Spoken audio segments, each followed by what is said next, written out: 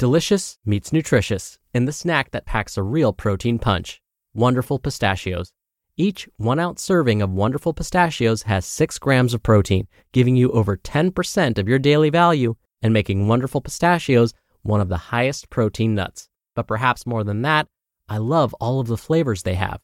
Their sea salt and vinegar ones are my favorite when I'm craving that flavor but want to keep it healthy. But that's just the tip of the iceberg. Wonderful Pistachios come in a variety of flavors, like chili roasted, honey roasted, smoky barbecue, and jalapeno lime, perfect for enjoying with family and friends or taking them with you on the go. Whether you're a pistachio purist who loves cracking open every nut, or you prefer the convenience of no-shells pistachios, Wonderful Pistachios has got you covered.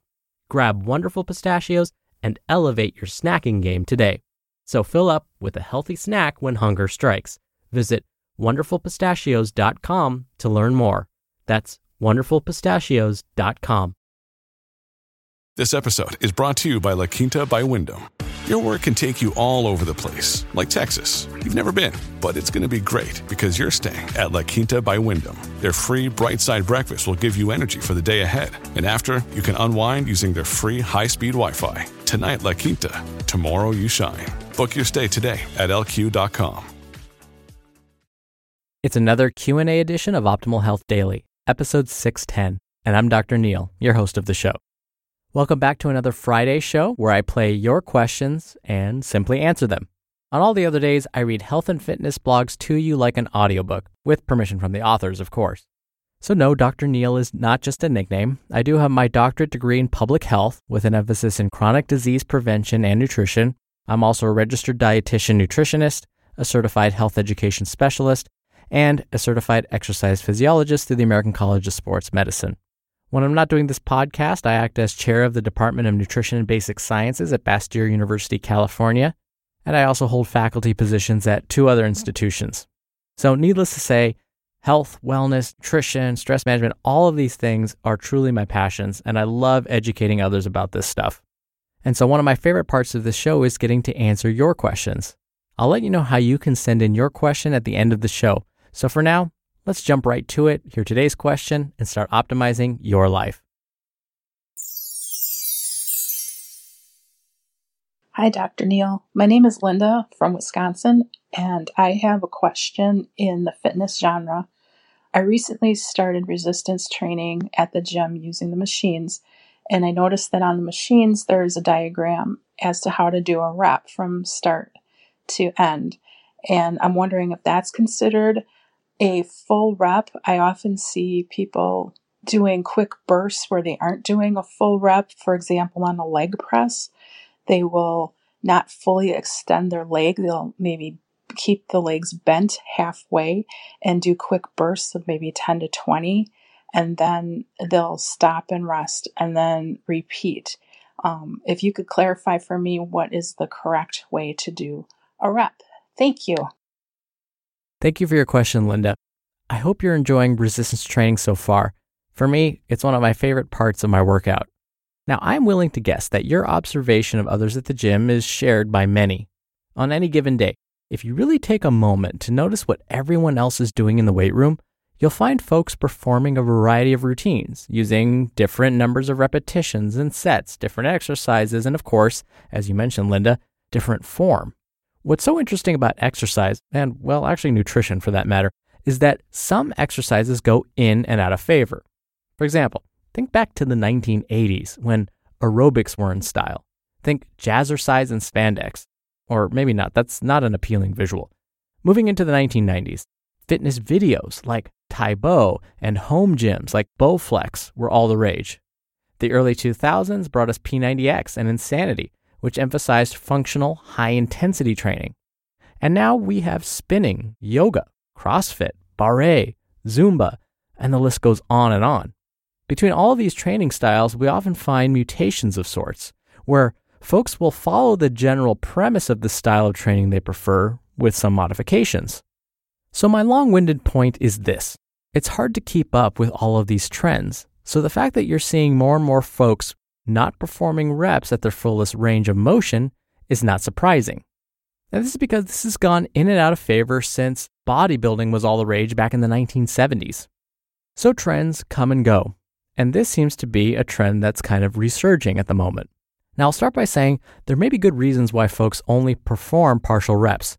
Sometimes performing a movement through its full range of motion can be painful.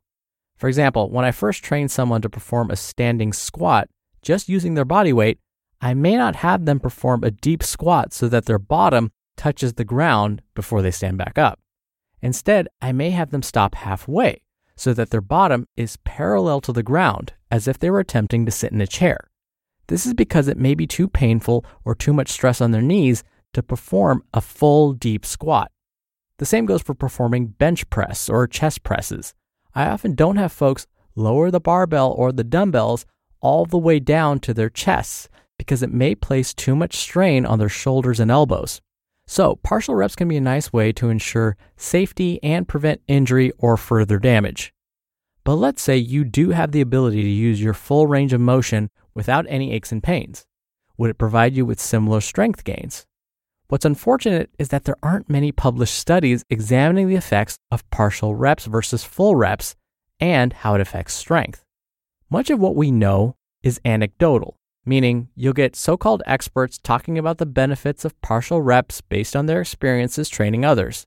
But because this was not a systematic analysis, all sorts of biases can pop up.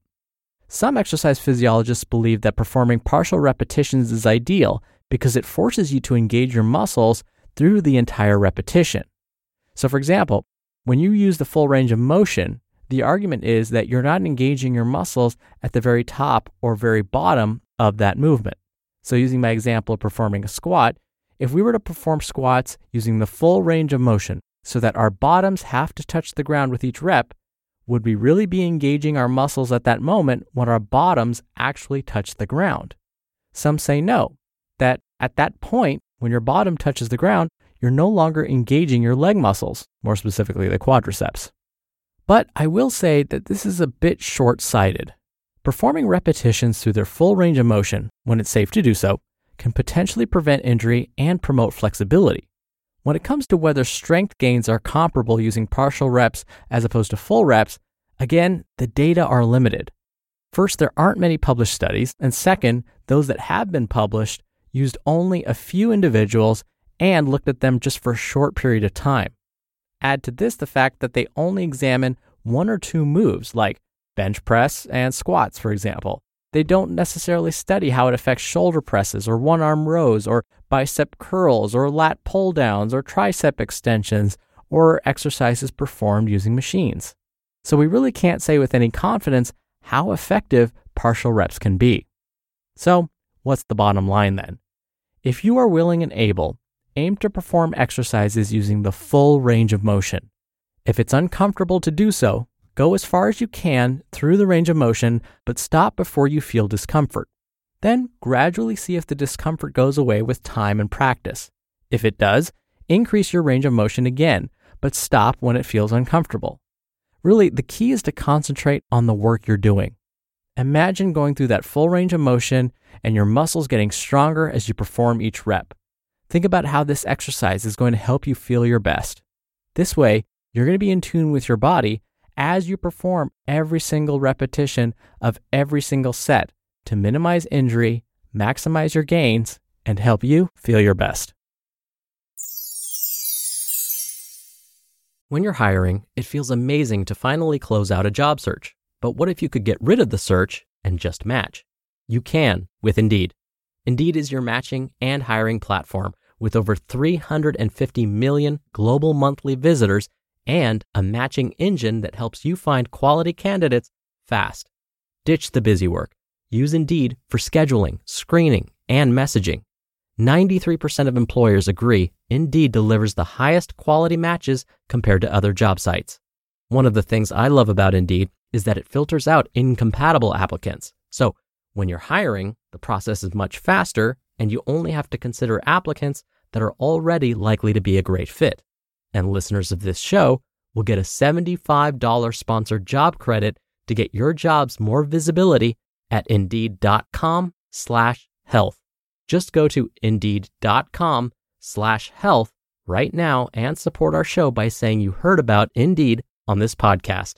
Indeed.com/health. Terms and conditions apply.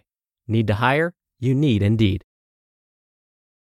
Families have a lot going on. Let Ollie help manage the mental load with new cognitive health supplements for everyone 4 and up, like delicious Lolly Focus Pops or Lolly Mellow Pops for kids. And for parents, try 3 new Brainy Chews to help you focus, chill out, or get energized. Find these cognitive health buddies for the whole fam at ollie.com. That's OLLY.com. These statements have not been evaluated by the Food and Drug Administration. This product is not intended to diagnose, treat, cure, or prevent any disease.